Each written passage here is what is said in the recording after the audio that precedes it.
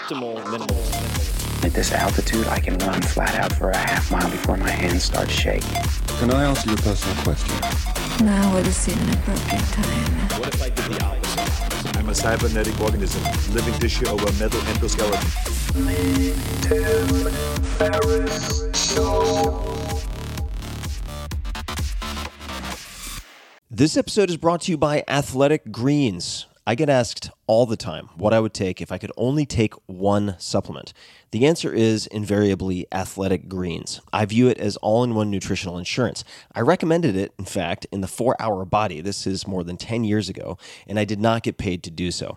With approximately 75 vitamins, minerals, and whole food-sourced ingredients, you'd be very hard-pressed to find a more nutrient-dense and comprehensive formula on the market. It has multivitamins, multi-mineral greens complex, probiotics and prebiotics for gut health, an immunity formula, digestive enzymes, adaptogens, and much more. I usually take it once or twice a day just to make sure I've covered my bases if I missed anything I'm not aware of. Of course, I focus on nutrient-dense meals to begin with. That's the basis.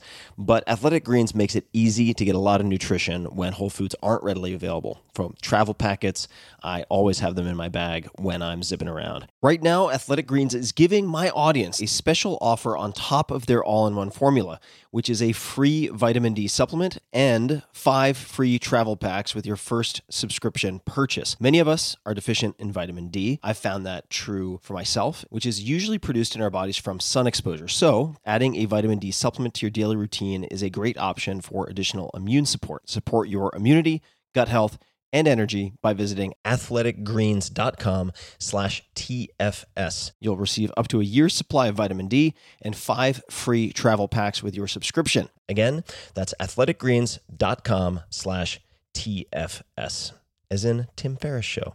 athleticgreens.com/TFS. The comfort of your favorite seat is now your comfy car selling command center, thanks to Carvana. It doesn't get any better than this. Your favorite seat's the best spot in the house. Make it even better by entering your license plate or VIN and getting a real offer in minutes. There really is no place like home. And speaking of home, Carvana will pick up your car from yours after you finalize your offer. Visit Carvana.com or download the app and sell your car from your comfy place. Hello, boys and girls. This is Tim Ferriss, and welcome to another episode of The Tim Ferriss Show, where it is my job to deconstruct world-class performers of all different types from the worlds of business, military, entertainment, athletics, and sometimes combinations of different fields. And that is the case with this interview. Of course, the objective is to tease out tactics, routines, habits, specifics that you can use. And my guest this time around is, by popular request, Jason Khalipa. That's Khalipa. You can say hello at Jason Khalipa on Instagram, Twitter, etc. He is one of the fittest men in the world, a title that was officially his when he earned it at the CrossFit Games and won the CrossFit Games in 2008. He is an 8-time CrossFit Games competitor, a 3-time Team USA CrossFit member, and among other athletic feats, he has deadlifted 550 pounds, squatted 450 pounds, and performed 64 pull-ups at a body weight of 210 pounds. This podcast, very important note, of course, you are most likely listening to this as audio only. We have a bunch of video bonuses and tutorials from Jason recorded in my home gym and elsewhere, which you can find at youtube.com/Tim Ferriss, 2 R's and 2 S's.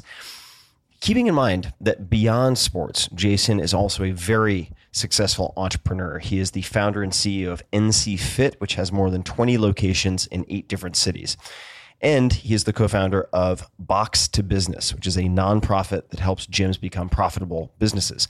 Jason uses the proceeds from Box to Business to help fight pediatric cancer. We cover a ton of stuff in this episode, a lot of specifics, a lot of stories, including his training and diet, the hardest workouts he's ever performed, the mentor who taught him how to sell anything, which is hilarious, how he and his family have coped with his daughter's battle with cancer, how he has navigated going from competitive athlete to very, very successful business owner, and much, much more. So I hope you enjoy this episode as much as I did. Jason is a great guy, and he is very, very generous with sharing his knowledge. And don't forget to check out the tutorial videos, his favorite warm-ups, etc. at youtube.com/Tim Ferriss. Jason, we'll do a quick sound check. Could you please tell me what you had for breakfast? I had kale smoothie and an egg with bacon on top. One egg with bacon on top. One egg. Whole egg? Nope, because I was on the road at 4 a.m. I went to Starbucks and I took the sandwich, I took it apart, and I just had the egg with the bacon on top. Nice. And then the kale smoothie was before you left the house? A kale smoothie was at the gym before a little bit, shortly after. What is in the kale smoothie besides kale? Kale, peanut butter, some of this progenics, protein powder I like, and almond milk. Fantastic. Well, I think we're just going to keep rolling since that sound check was so successful. And while my pooch Molly is going to make a racket throwing around an elk antler, we're just going to get to it. So welcome to the show and welcome to my living room. Thanks for coming. Yeah, it's great to be here. And we just had some fun demoing things and certainly learning things. I wasn't demoing anything. I was observing in the gym in the garage. So for people who are listening and want some additional video, which I highly, highly encourage, just go to tim.blog/podcast and click on this episode, or you can go to YouTube, Tim Ferriss, 2 R's, 2 S's, and you can find a bunch of video.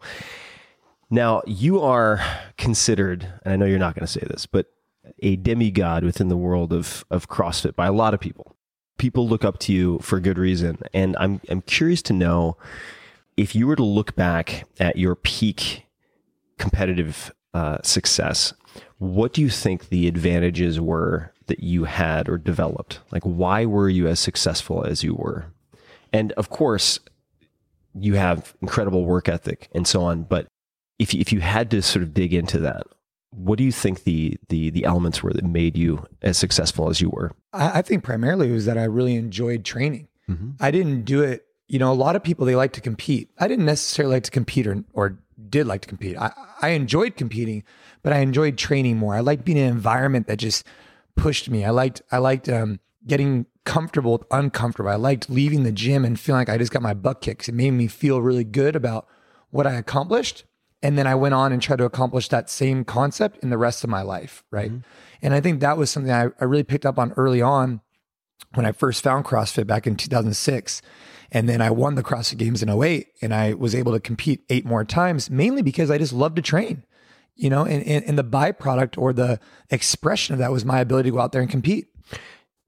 Are there any particular workouts that come to mind, or exercises, anything that you find particularly enjoyable, even though they might be very painful?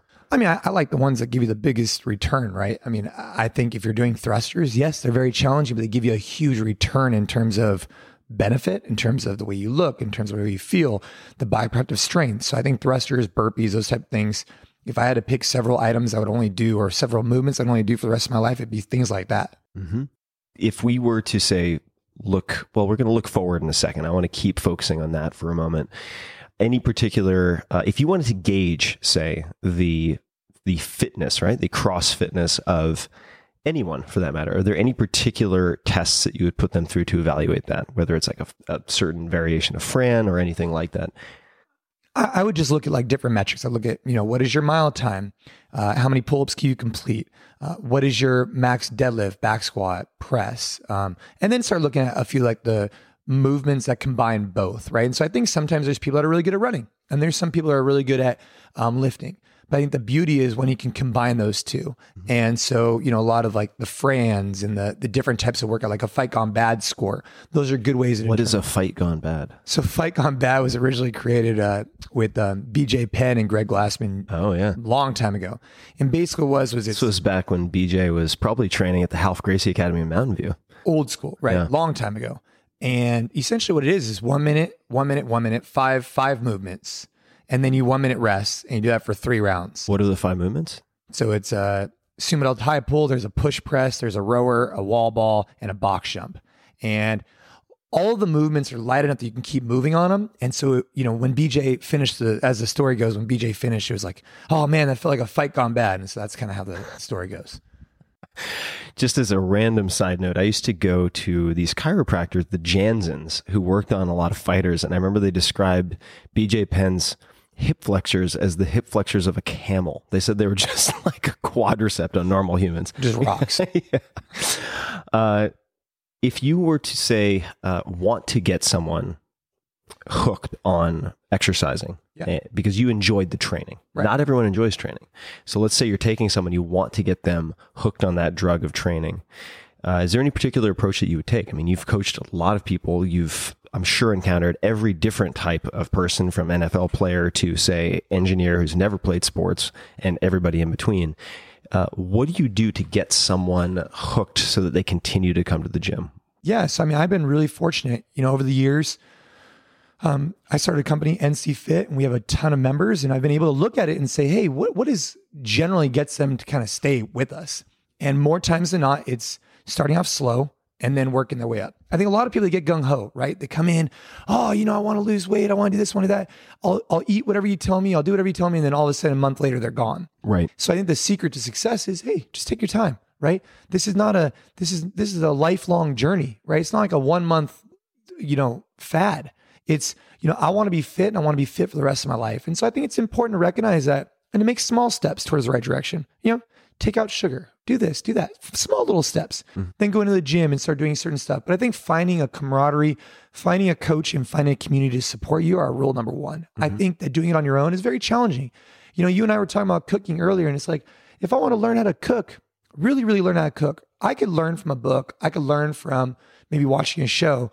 But to really kind of dive into the nuances, I would need to have someone to kind of show me in the kitchen what I would do next, at least for me, right? I don't have enough experience with it. And so when people go to the gym, sure, they could read books, they could do stuff, but I think having someone there, like a coach, advise them on different things is going to be an easy way for them to get more success from it. Yeah, I think just to reiterate that, I think the social accountability piece is huge. So having some type of social cohesion is just gigantic. And for people who are listening who might be in the sticks, don't think you have access to that, you can certainly find communities online like Coach.me and other sites or services along those lines. But the point you made also that I think is really important to underscore is, in the beginning, focusing on the good program that you will follow versus the perfect program that you'll fit, that you'll quit. Because a lot of people come in, like you said, and they're like, okay, I haven't done anything since college. Now I'm going to do a 2-hour workout 5 times a week as my New Year's resolution. And they just flame out, or they get injured, or fill in the blank. And like you said, they're gone a few weeks later, as opposed to saying, look, since you're starting from zero, let's just do whatever it might be. Half-hour workout twice a week, so that you develop the habit, and then you can always make it harder, more complex later. But if you make it too hard, too complex in the beginning, you're going to be gone. Yeah, like we have a program that we've incorporated called the RISE program, and what it incorporates the nutritionist, a mindset coach, and a fitness coach. And for a lot of people, it's all a mindset, right? It's all, for decades, they haven't exercised. They've used food as an outlet or whatever it may be, right? And that's okay, but they need to get over that in their head to truly make an impact on and change for a long time, right? Instead of just making it like this short-term thing, then you really get down to the root of the problem and make it as more of a part of their daily routine instead of just something they do, right? And that starts, but to start it slowly and then work it up is much easier than just to kind of go crazy and then I haven't seen it work as well. And then, have a nuclear meltdown and have to restart again for your next New Year's resolution. That's right. I'm going to take a couple of questions here that have been volleyed over via the internet, because there are some really good ones, and they range from training to family to business. So we're going to get to that in a second. But I wanted to ask you, you mentioned NC Fit. How many locations do you currently have? 24 locations. Yeah. So you've been very successful as an athlete, and many people who put in the effort and focus that you did in athletics are so singularly focused that they have trouble, and I've observed this in friends, transferring then to a career outside of competitor, right? Sponsored athlete. If you were sitting down with an accomplished athlete or not who wanted to, say, get into business, and let's just, for the sake of simplicity, say it's similar business. They're somewhere in the Midwest and they want to get into fitness and gyms and so on.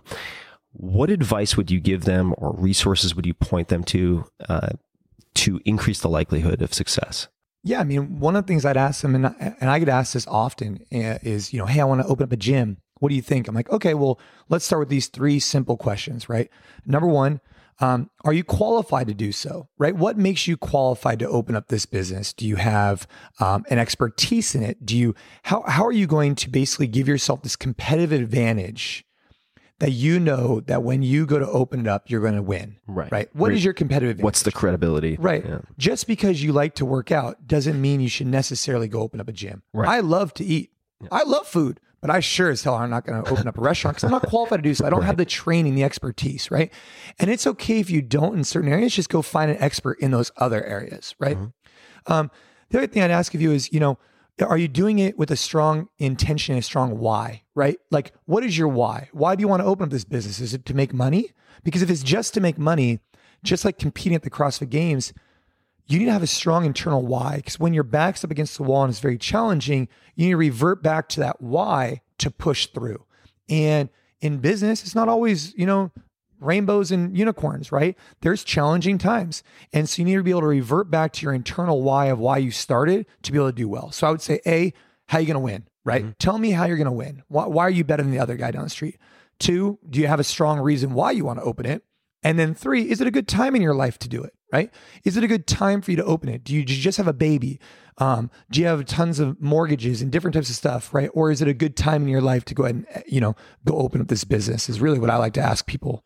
What are the most common mistakes that you see or that you think you avoided? Like if you look back at your business, another way to phrase it so you can tackle it however you want is, what were some of the most important decisions that you made looking back? I think looking back, it was understanding that back in the day, you weren't going to make money off your competitive fitness career. And so I had to open up a business and I had to open it. And I think one of the best things I ever did was I recognized to try and rob and steal as much as I can knowledge from people around me. So when I was in high school, I worked at the front desk at a conventional gym. Then when I graduated from high school and I went to college, I started working as a sales associate there and I started making good money. So as I'm going to a junior college, I went to West Valley actually. I was there and I just got woken up. Like no one cares about me. I was like the jock and I was like the, kind of like the class clown in high school. Then all of a sudden you get to college, it's like, they don't care about you, right? So I really turned a corner. I said, hey, look, I need to take responsibility for what I need to get done. I want to be successful. And so I started going to school full time, working full time. But what I also did was I learned how to talk to people. I learned how to sell, which was really important because in my line of work in the fitness industry, you're a coach and you're talking to people, you're coaching them. But if you're a business owner, you also need to learn how to sell. But one of the things I would also do is on the, about twice a week, I would go and ride the elliptical with the owner of the business.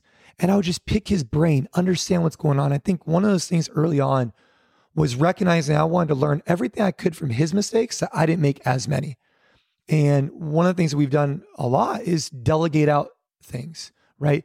Not, have enough of a humbleness to be like, hey, look, I can't do everything the best. I need to hire outside people. And I think I learned that early on from him, learning from some of his mistakes.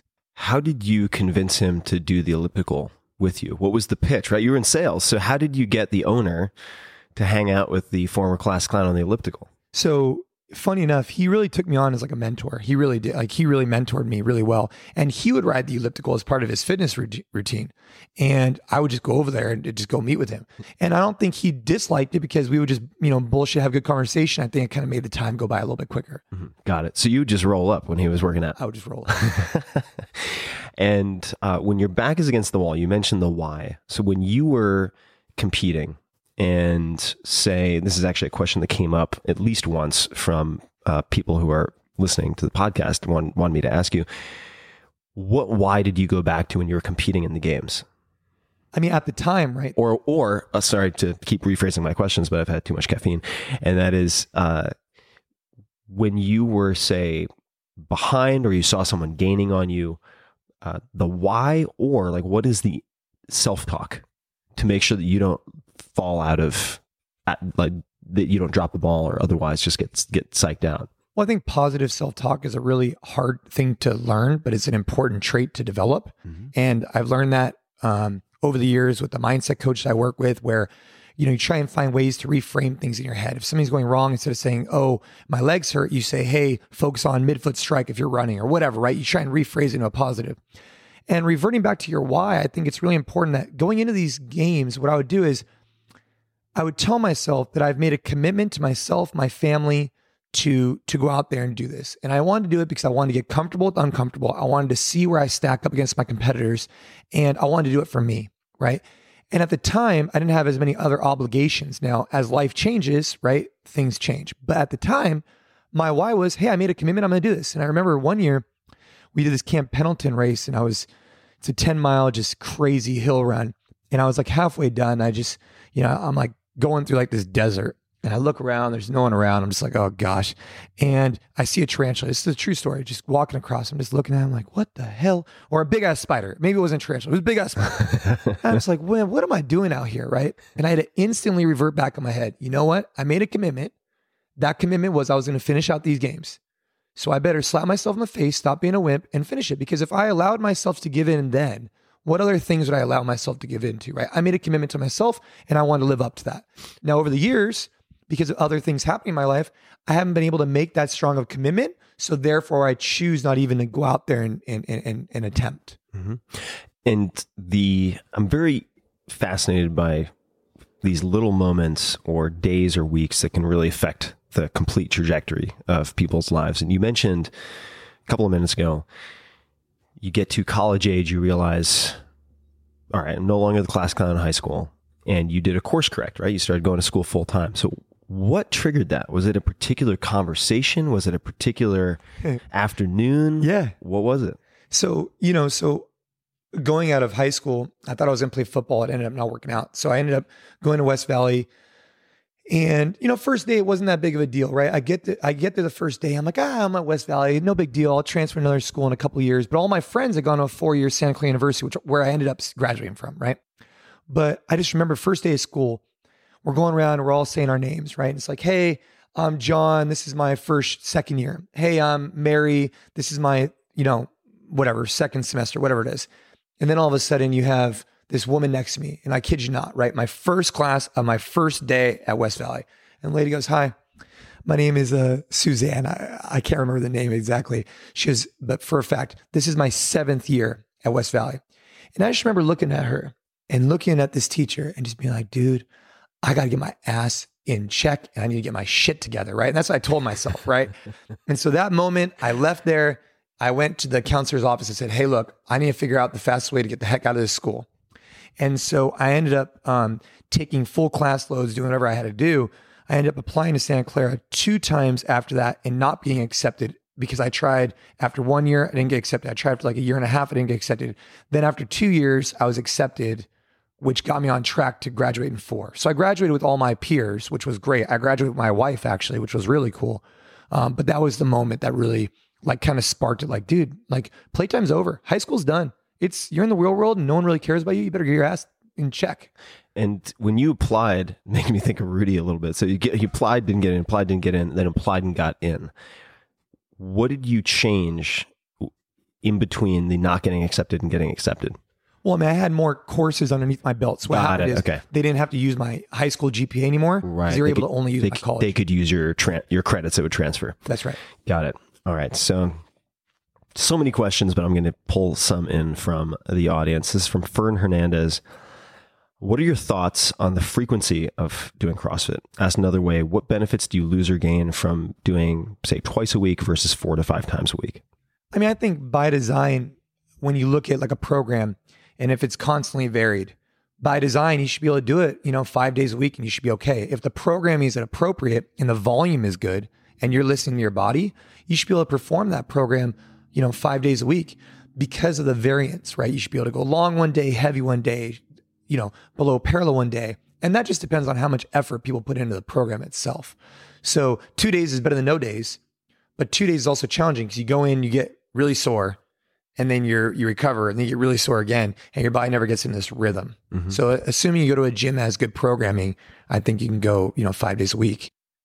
And you and I were also, though, just to touch on good programming in the gym when we were messing around, you were demonstrating back squat. We were talking about 5x5 and so on, these five sets of 5 reps and so on. If the variance doesn't exist and someone's trying to do 5x5 7 times a week with below parallel squat. Yeah. I mean, you gotta have a program that has variance, right? So the way we do it at our gym is we have one person who creates this template, the skeleton, then he creates the workouts, and then we have it peer reviewed by 6 other of our coaches, and then it gets back to him. So we try and have a lot of checks and balances in our program, because regardless of who's programming the program, there's always going to be some type of bias towards what you like. Sure. Right? Yeah. Always. And so you need to have other people have checks and balances on that.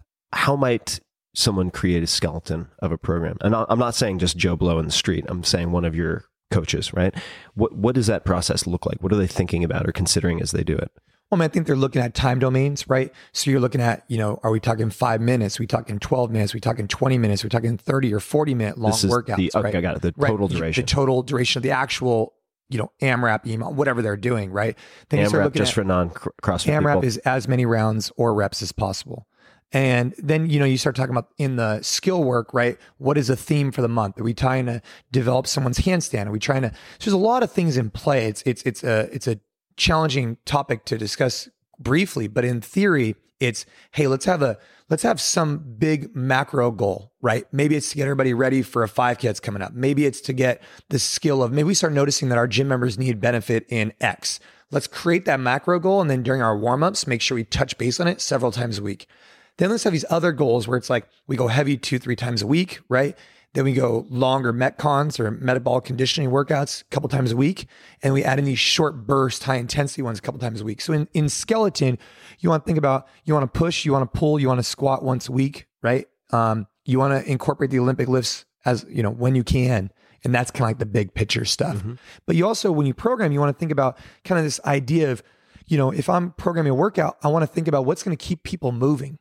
So you wouldn't want to do, for example, squats, lunges, jumping air squats, jumping lunges, and whatever, like a bunch of whatever. Because what will end up happening is people will just burn out their legs and they'll just sit there and stand there until they can recover. Mm-hmm. But now if you did, jumping lunges followed by push-ups, they're not the same muscle groups, right? They're different functions. And so you can keep your body moving. And as you mentioned, when we were chatting before recording just the audio, the Olympic lifts generally would come after, say, a familiarity, at least a familiarity, maybe a mastery of the mechanics of, say, powerlifting movements and some gymnastic components. Well, I think we incorporate the Olympic lifts early on. We do. How do you do that safely? I think it ultimately just comes down to the coaches that are doing it, right? How do you start off, make sure that people can do it right with just the PVC pipe or a light bar, and then you can work your way up. But I think the difference is that whereas with the power lifts, it doesn't take as long to develop all the techniques incorporated with it. With the Olympic lifts, it does. And so you need to be okay with doing the Olympic lifts early on, right? Almost from the beginning. It's okay. But you need to do them at a moderate controlled level versus the back squat. You can kind of push a little bit more. I mean, you could push them all, but you don't want to push the Olympic lifts so much so that you start developing bad habits. Mm-hmm. And the same thing applies to the back squat. It's just a little bit less technical. So the Olympic lifts are a little bit easier to incorporate. They're highly technical. Sure. Let's just say you have average person off the street or powerlifter comes in, I want to learn Olympic weightlifting. If they have really bad thoracic mobility and shoulder extension, right? So they're here, right? They can barely get their biceps past their ears. Do you have any favorite approaches to helping address that or any suggestions? Our friend Kelly has some good tools at Mobility WOD, right? Kelly Starrett, yeah. Yeah, Kelly Starrett. I mean, I think that there's multiple different things you could do, but ultimately you need to commit to it, right? I mean, if you have poor, shoulder range of motion, it's going to take you a while to develop that. And, that doesn't mean you have to avoid all lifts altogether. Still do them.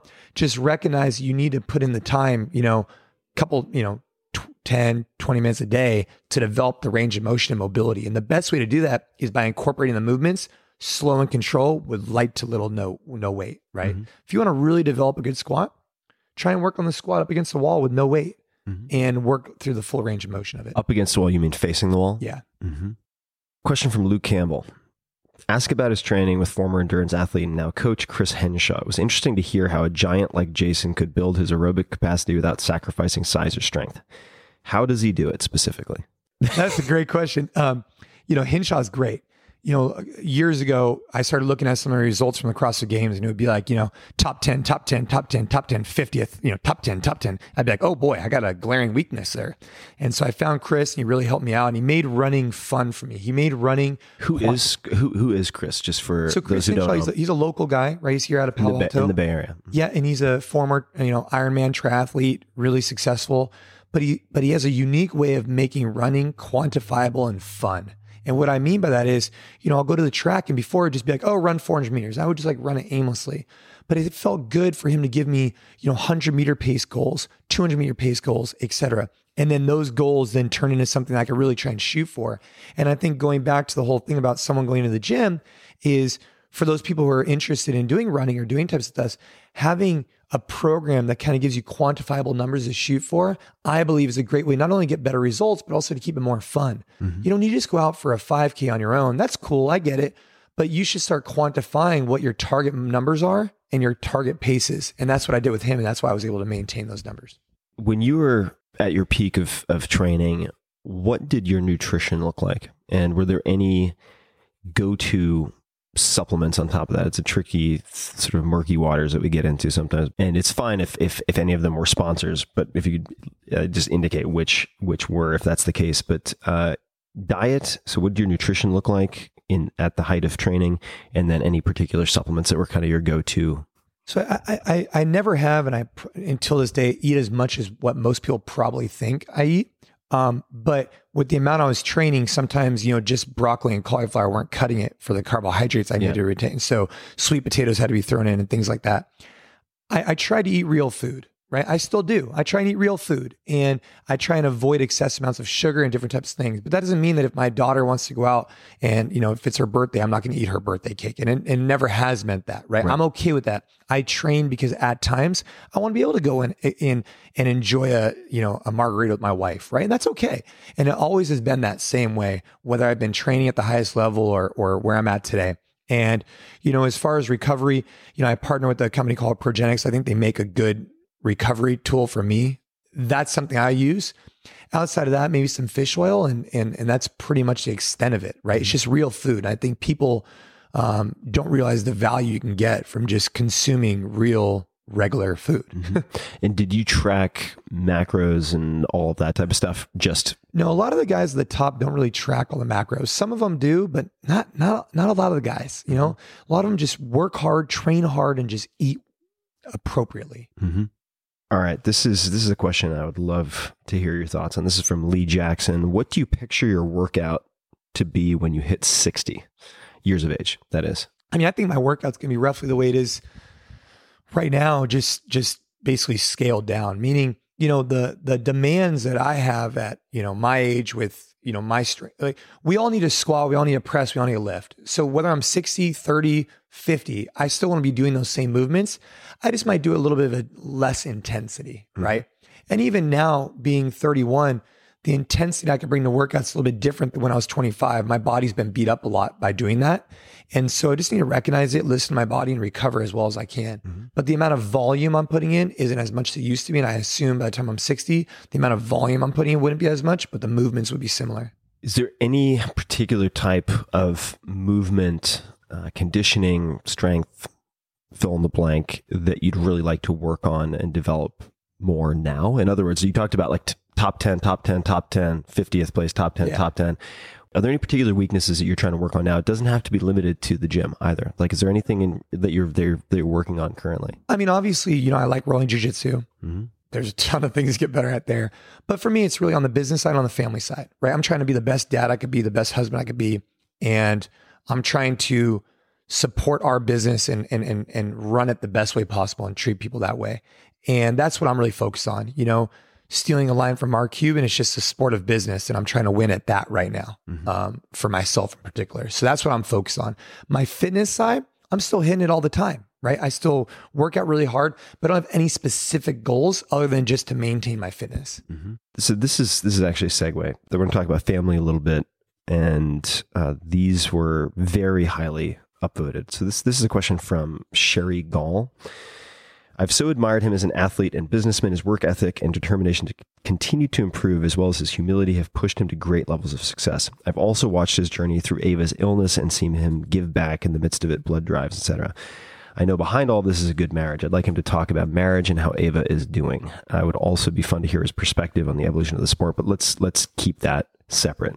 Could you talk a little bit just about the components of a good marriage, and also just tell us a little bit about your family and Ava, since a lot of people listening aren't going to be familiar. Sure. Yeah. So my wife and I, Ashley, we started dating freshman year of high school. So 14, 15 years old. And we've been together almost ever since. What happened is we started dating for a week, 2 weeks actually. I thought we were in love, right? I went home. I told my mom, I'm like, Mom, I found the woman I'm going to marry, right? And I was all fired up. And then of course, 2 weeks later, she dumps me because she said I was too nice. Well, a year later, right?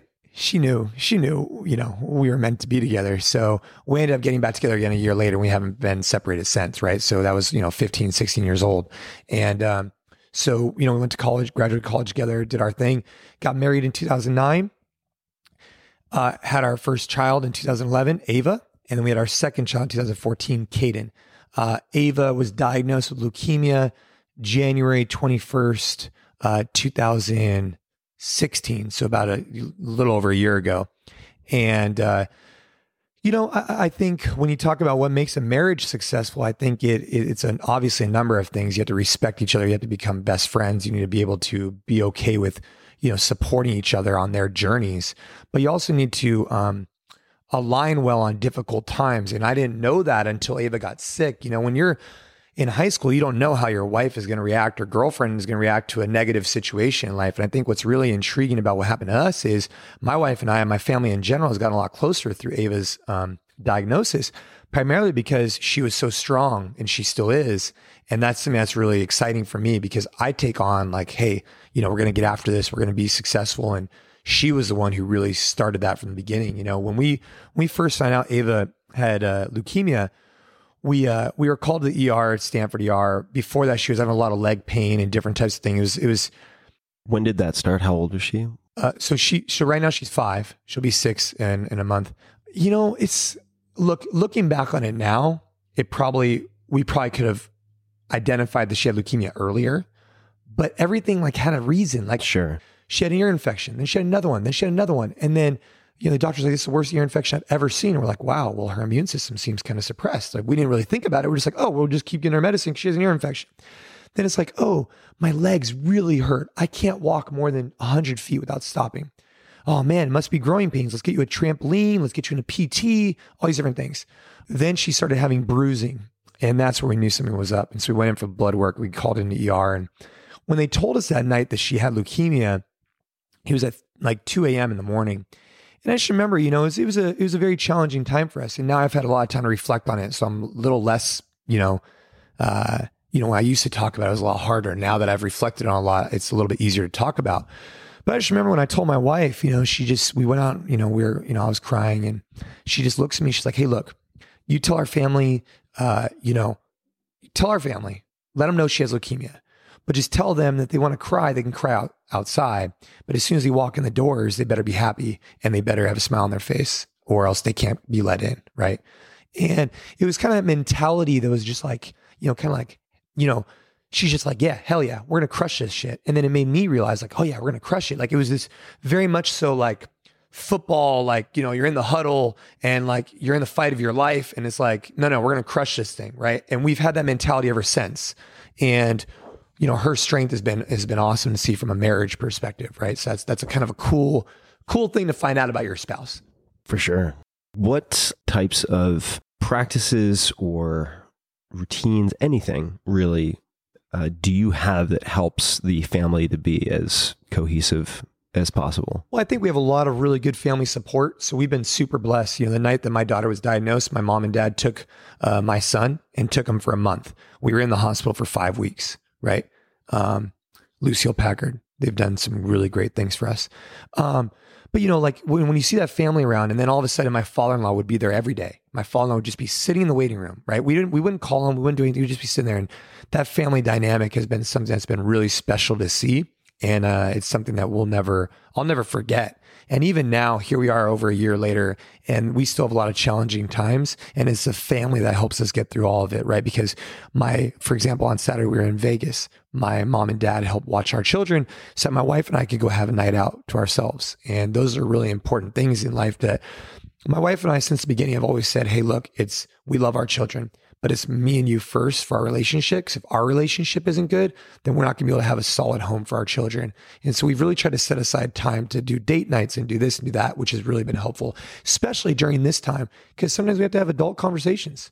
Like right after this, I'm going to go see a counselor because, we need to get some support to help us with this situation. And my wife and I had to have an adult conversation about that to go see a counselor. Yeah.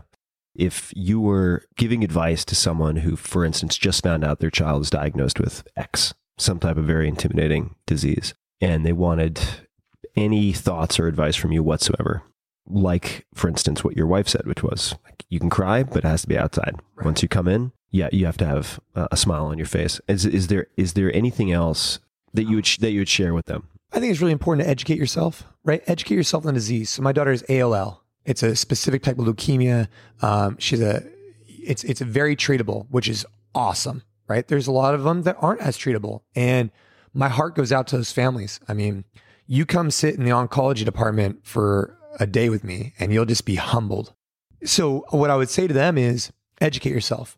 We've had phenomenal healthcare, phenomenal. But there's been one or two times where we've had to catch the doctors because sometimes, they have other things going on. But for me, there's nothing else going on. It's just this. But I need to be able to educate myself on it with all the different medications. What's going on here? What is this? What are the side effects? What should we be looking for? Because those things are critical, especially for us. I mean, we end up in the ER probably once every 2 weeks because of temperatures. But we have to be actively engaged to take the temperature. We have to be actively engaged on what the side effects are of certain medicines. And I think that's the most critical piece is educate yourself on what's going on because no one's going to care more than you're going to care. This is going to seem maybe like a gear shift, but I think it could be related. When we were talking about transfer, when we were in the gym earlier, looking at, say, modeling your push-up position so that it transfers to other movements, your elbows aren't flaring out, looking at deadlifting, say, first and foremost in a conventional stance so that it transfers more to cleans and everything else. You mentioned AMRAP earlier, as many reps or as many rounds as possible. And you mentioned AMRAP philosophy before I hit record. And I was like, okay, I want to come back to that. So what does that mean? Does it apply to areas outside of the gym? So it's actually something I've been working on for a while and I've given talks about. It's called the AMRAP mentality. And to me, it's the way that, I kind of live my life and I'm trying to live my life. And what the AMRAP mentality really means is, think about if someone said to you, hey, I want you to do as many push-ups as you can in a minute. While you're doing them, you're just focused on that, right? You're not focused on anything else. You're just focused on the push-ups. And then when you're done with that, you move on. Right now, I'm podcasting with you. This is what I'm focused on. I'm AMRAPing with you right now. We're trying to do the best we can together. But what I'm not doing is on my phone, right? And talking to you and trying to work out at the same time, right? I'm not doing that because, I think nowadays I would make the argument, I don't know if we're less productive or more productive than we were 20 years ago. Because 20 years ago, when you're at work, you're working. When you're at home, you're at home. Now it's this huge carryover. So what I found myself doing for many years, and I had to really nip myself in the butt, and I still am trying to get a lot better, is I wouldn't be focused on my family or focused on what I was doing. I'd be focused on other things. There was times where I would go to dinner and I would be having dinner with my wife and I wouldn't remember anything we talked about because I would be thinking about the CrossFit competition I had coming up, right? And that was an example of me not AMRAPing, not being present and focused on what I was doing. So the theory is you identify your focus, right? Whatever it may be. And, for me, it's family, fitness, business. Then you work hard at it, right? Whatever it may be. Then you switch gears and you do this throughout your day. And then every now and then you need to reevaluate. So I'll give you an example. For a while, I was competing at the highest level in CrossFit, owning the business, and I had the family. Then I had more children, the business grew, and the competition got harder. So I decided to switch gears and go team because I didn't have as much time to allocate to these other things. So I had to switch gears, evaluate what was really important to me, and then do that. But then when my daughter got sick, it was another time for me to reevaluate. What am I trying to really focus on, and how many things can I actually AMRAP? So now I chose not to compete because I want to do the best I can at business Then I want to switch gears and go best I can with family. And then I still want to work out, but I can't spend as much time on it. And that's kind of the AMRAP mentality is identify your focus, work hard at it, and switch gears. And then every now and then reevaluate and get rid of some of the stuff on your plate. And when you're reevaluating, do you sit down with a pad and a pen and write it out? Do you have a set time when you might do that, in the morning or at night? Like, if you could just describe perhaps some of the details of what that looks like. I mean, reevaluating happens with big moments in your life, such as your daughter getting sick or you're getting married or you have children. You have reevaluate with the things you're going on. You used to love maybe playing video games for 3 hours a day. Once you have a kid, you need to reevaluate. You can't do that anymore, right? You just can't. You need to reevaluate those times. And so reevaluation happens kind of internally for me, whether I'm, on the bike, just kind of like, thinking in my thoughts or whatever it may be. But I identify every so often when I reevaluate. But on a consistent daily basis, I try and check in with myself and try and ask myself, hey, did I do the best job today as I could to be a father, to be a husband, to be a business owner? And did I maintain my fitness? Did I do that today? And if the answer is yes, hell yeah.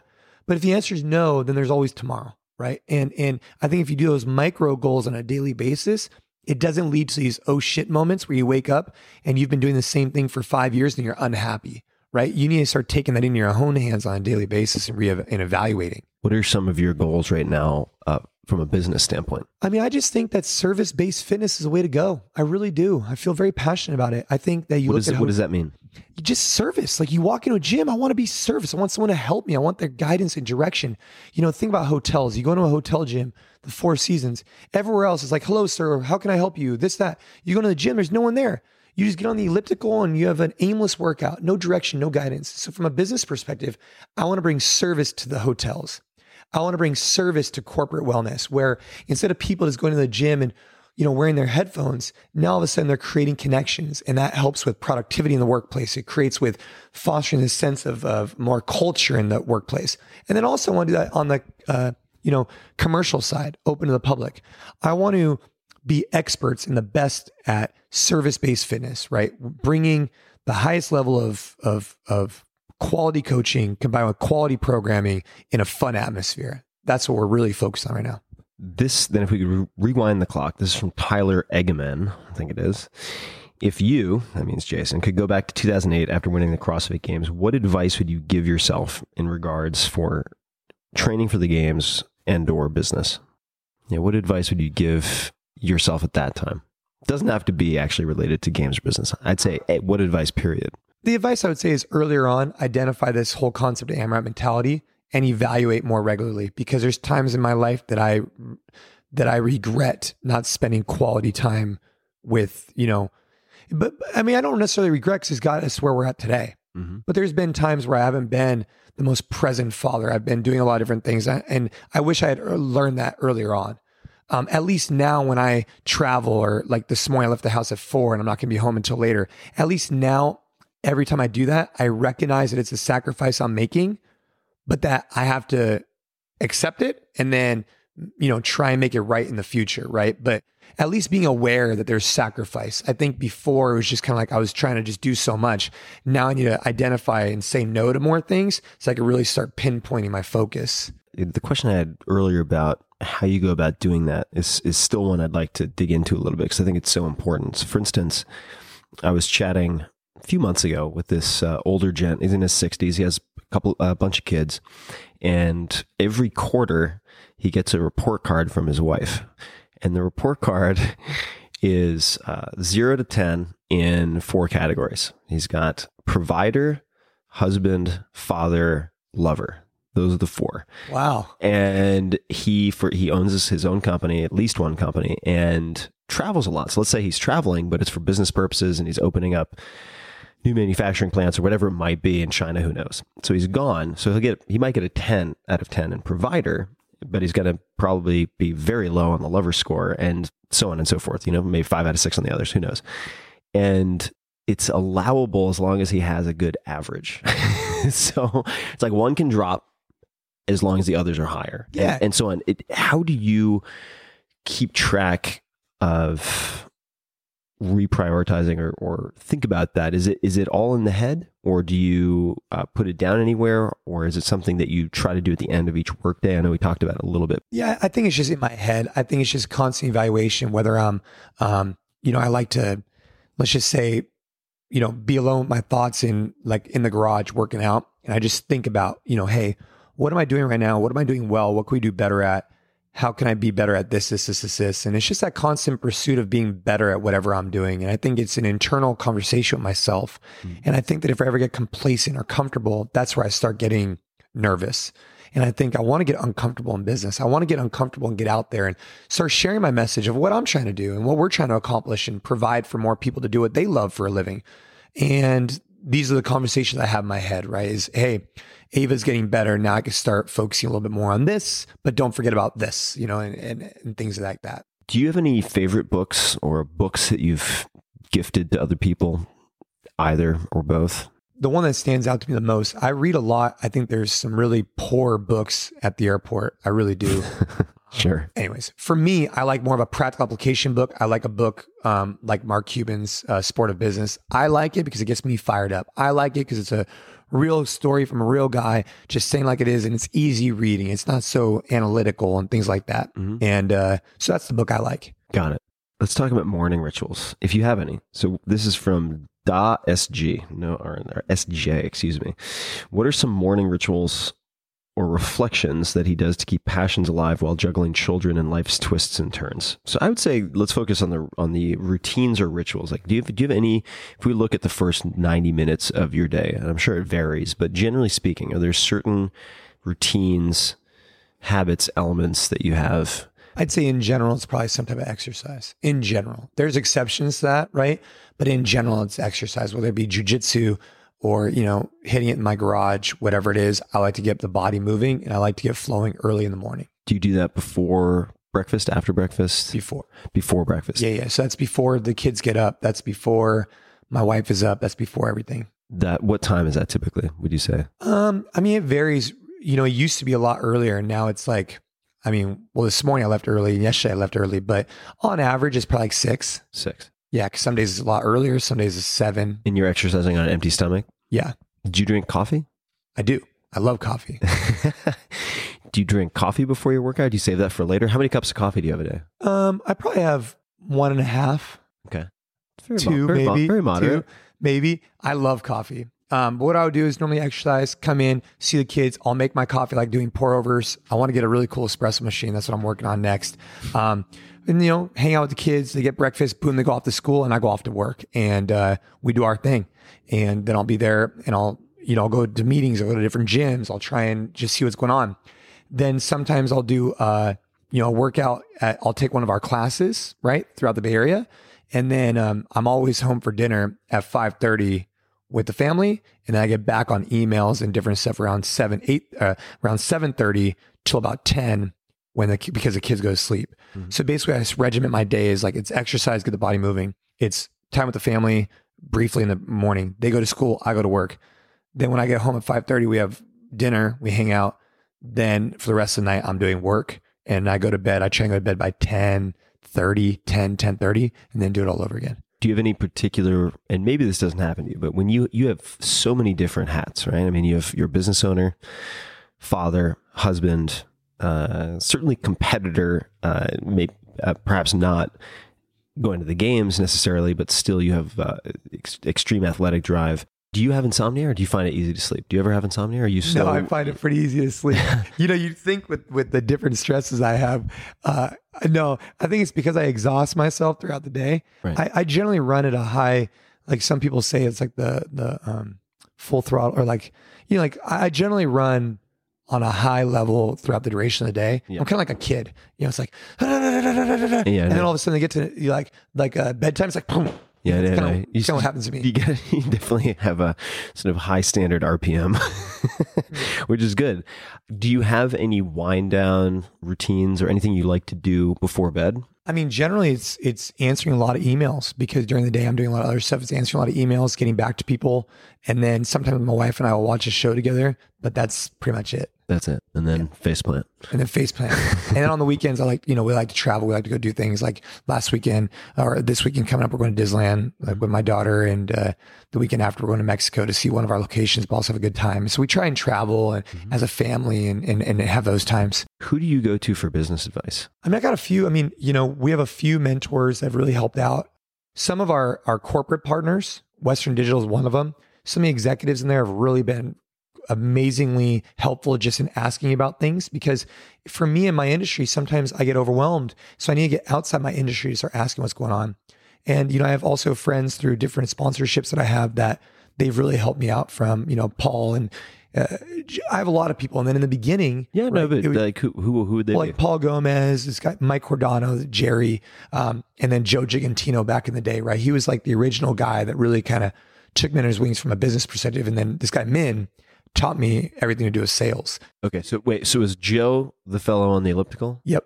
Joe's the elliptical, and Min was a guy who came over on a ship from Vietnam, got in a concentration camp in, I want to say like Korea or something, and then ended up getting here selling perfume door to door. And now he's doing really well for himself. So straight up hustler. How did you meet Min? He was a gym sales guy, and I wanted to be like him because he was making big checks. So you met him at the same time that you were also later doing the elliptical. Yeah.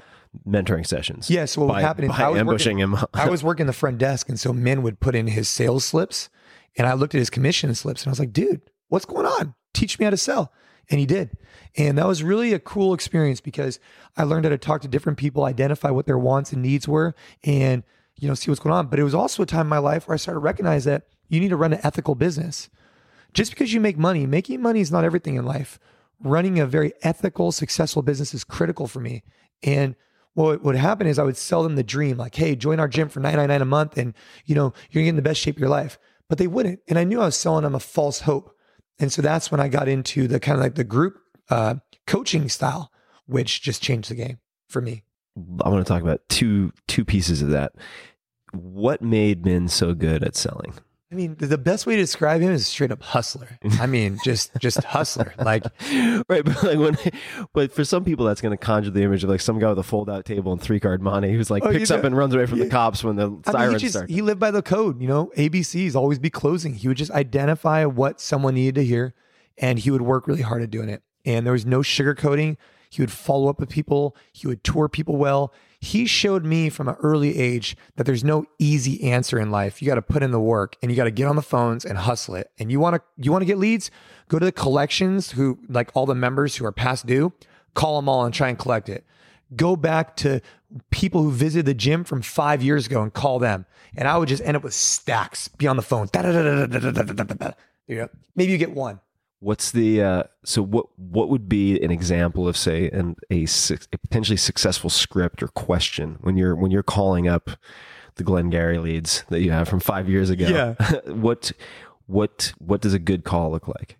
If someone in your company had that job today, and you're like, here's a stack, better start smiling and dialing, what would you tell them? I mean, I think you start off just saying, "Hey, I'm Jason Khalipa with NC Fit. Just want to follow up with your, whatever." I think really what you would try and do is just identify, hey, so, how was your experience? We're just checking up. Did you enjoy your experience? What were you looking for out of your experience? And you identify what they're looking for, right? And they say, oh, well, did you hear that we actually just added this program that, kind of tailors to what they were looking for? And I think finding out what people are looking for, I think is really important. Instead of trying to force feed what you think they want, find out what they do want. Right. Asking good questions. Yeah. What are the magic ingredients to a good tour? You said Min toured well. Oh man, he toured the best, to some people it would just be treadmills and ellipticals, but to him it was money making pieces of machinery that you could sell. Hey, this is the, lifestyle 1032, right. Top of its class. It comes with a fan. It sings music to you, right? And you just... It's like selling a Mercedes. It's like... And then you talk about the treadmill. Then you talk about this and that. Oh, by the way, let me show you downstairs. Did we... And then finally you get down, and it's like, oh, Did we tell you though that you could, for an additional $8 a month, you can get towel service? And let me show you where those towels go. And let me show you what they look like. And let me show you the quality of them, right? And those are the type of things you learn, right? It's just. Did he have a strong accent or no? Oh yeah. No, that's great though, because it just shows you like it does not matter. You know? Very strong Vietnamese. But he powered through it. I mean, I used to live in San Jose and used to go to a Vietnamese barbershop, and it's one of my best friends growing up was Vietnamese on Long Island. And when anyone has a strong accent, it's a strong accent. But he was able, despite that, to just power through and become one of the top, if not the top. Oh, he was the dude. Yeah. Oh yeah. he was a baller. I learned a lot from him. All right, I'm going to ask just a few more questions, and then maybe we can do a round two sometime, since we're basically in the same neighborhood. One would be if you could put any message on a billboard. And this is a metaphor really, but just to get a message out to millions of people. Let's assume it's non-commercial, right? So it can't be an advertisement. But what might you put on a billboard? I mean, I would love to get this out to as many people as you could possibly push this to. It would just say, like, just be easy. It's like, life is good. Yeah. And I mean that because I really believe that. Meaning, when you've seen children, when you've seen children in oncology, it changes your whole perspective. Yesterday I was on the road and this woman is just tailing me so hard, coming around, getting all crazy. I just look over at her. I'm just like, easy, like life is good. You have a beautiful car. You look healthy and young and pretty, whatever.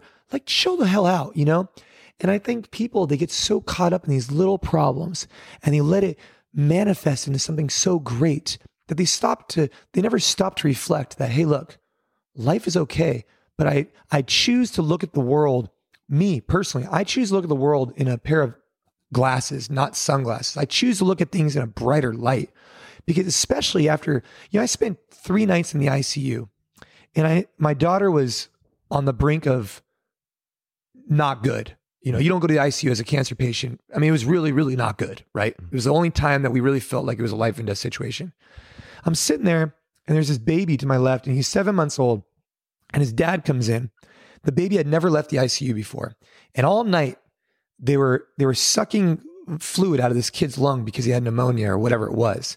And I'm sitting there for 2 days straight, right? Up all night, eating muffins, looking at my daughter over here, like really not in good shape. And this baby over here and the dad, and I'm just sitting there like, and people are complaining that there's traffic, and people are complaining. And it's just, I'm not expecting people. I never want anybody to be in our position. I don't. But what I want them to do is to really reflect on their life and realize that everybody has something to be grateful for if you think about it, right? You're alive, you're well, you have the ability to get up and go do some amazing things, And I think that sometimes people get caught up and they forget that. I think they could use a reminder of that. Yes, I think that is where we should wrap up. That is, I think that is, if among many other things, what I want people to remember. So that's a fantastic point. And just in closing, where can people find you online, learn more about you, learn more about your business, and anything else you'd like them to take a look at? Yeah, I mean, NC Fit, right? NC.fit would be great. I'm very active on Instagram, Jason Khalipa. I don't use Facebook as much. I probably should. And Twitter, I probably use that more. KH, right? KHALIPA. Mm-hmm. And, I do these things called Box of Business. There's seminars we do for affiliate owners or gym owners. My partner and I, JP, we do them all for charity and pediatric cancer. And so, back to one of the questions, we have a blood drive coming up in September. We do that on a nationwide scale at different CrossFit gyms around the world. Just to place it, since people might be listening 5 years from now, so it's 2017. Yeah. Okay. Well, we're going to do it on a yearly basis. Oh, you are? Okay. Oh, yeah. All right. But at the end of the day, you could just find me nc.fit, jasonclipa.com, or Jason Khalipa on Instagram. You can find a lot of stuff about me on that. Awesome. Well, guys, say hello to Jason, and it's great to meet you, man. It's been a long time coming. I mean, I've followed your career for a while now, so it's really nice to meet in person. And thanks, Mark Bell, Mr. Smelly himself, Mr. 1,000-pound back squat, for making the introduction. And so first and foremost, I should say thank you for taking the time. I appreciate you making the time today. Oh, thank you. Thanks for having me. Yeah, man. Really fun. And there's so much more to dig into. So hopefully folks will be able to do a round 2 and get more questions answered. And if you want to see some additional video, make sure you go to tim.blog legalzoom.com/podcast, where you can find show notes for this episode, links to everything, books and so on mentioned, links to Jason, his sites and so on, as well as some demos and work in the gym that we recorded earlier. So you can find that at tim.blog/podcast. And as always, and until next time, thank you for listening. Hey guys, this is Tim again. Just a few more things before you take off. Number one, this is 5 Bullet Friday. Do you want to get a short email from me? Would you enjoy getting a short email from me every Friday that provides a little morsel of fun before the weekend? And 5 Bullet Friday is a very short email where I share the coolest things I've found or that I've been pondering over the week. That could include favorite new albums that I've discovered. It could include gizmos and gadgets and all sorts of weird shit that I've somehow dug up in the world of the esoteric as I do. It could include favorite articles that I've read and that I've shared with my close friends, for instance. And it's very short. It's just a little tiny bite of goodness before you head off for the weekend. So if you want to receive that, check it out. Just go to 4hourworkweek.com. That's 4hourworkweek.com, all spelled out, and just drop in your email and you will get the very next one. And if you sign up, I hope you enjoy it.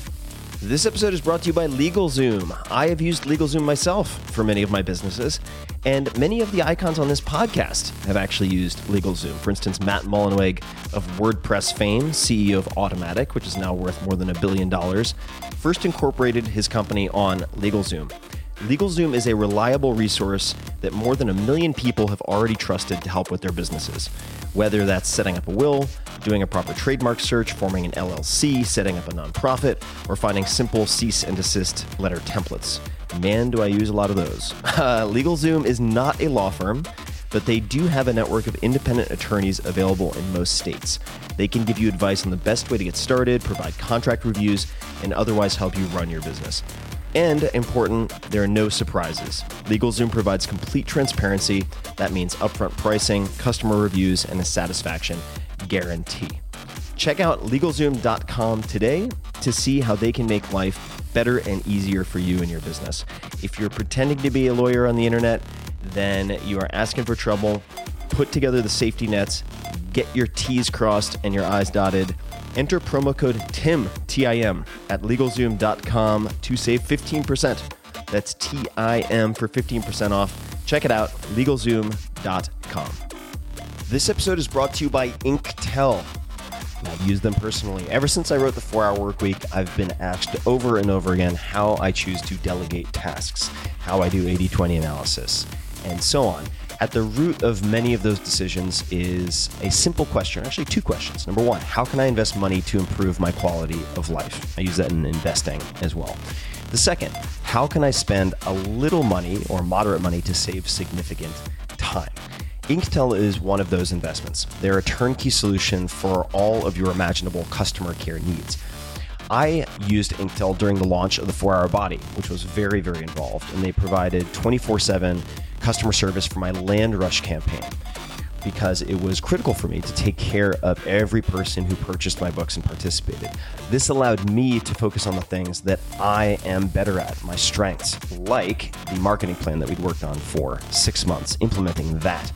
Inktel trains their experienced customer service reps to know your business and your products inside and out and make your customers raving fans. They answer more than 1 million customer service requests every year, and they can do so across all platforms, including email, phone, social media, text, even chat. Leaving your customers with poor service or just mediocre service, which, by the way, in a competitive pool is a huge liability. Long wait times or unanswered messages carries a massive cost and risk to your business. Inktel removes the logistics and headaches of this type of communication, allowing you to focus on your strengths and grow your business. It can be a real competitive advantage, and I see many, many e-commerce companies and tech companies thinking of customer service as a good enough checkbox or an afterthought. And just like Airbnb used design in innovative ways to be a competitor and to win, you can do the same thing with customer service. So, as a listener of this podcast, you can get up to $10,000 off. It's a big discount. $10,000 off your startup fees and costs by visiting inktel.com/Tim. So check it out. For more info, go to inktel.com, INKTEL.com/Tim.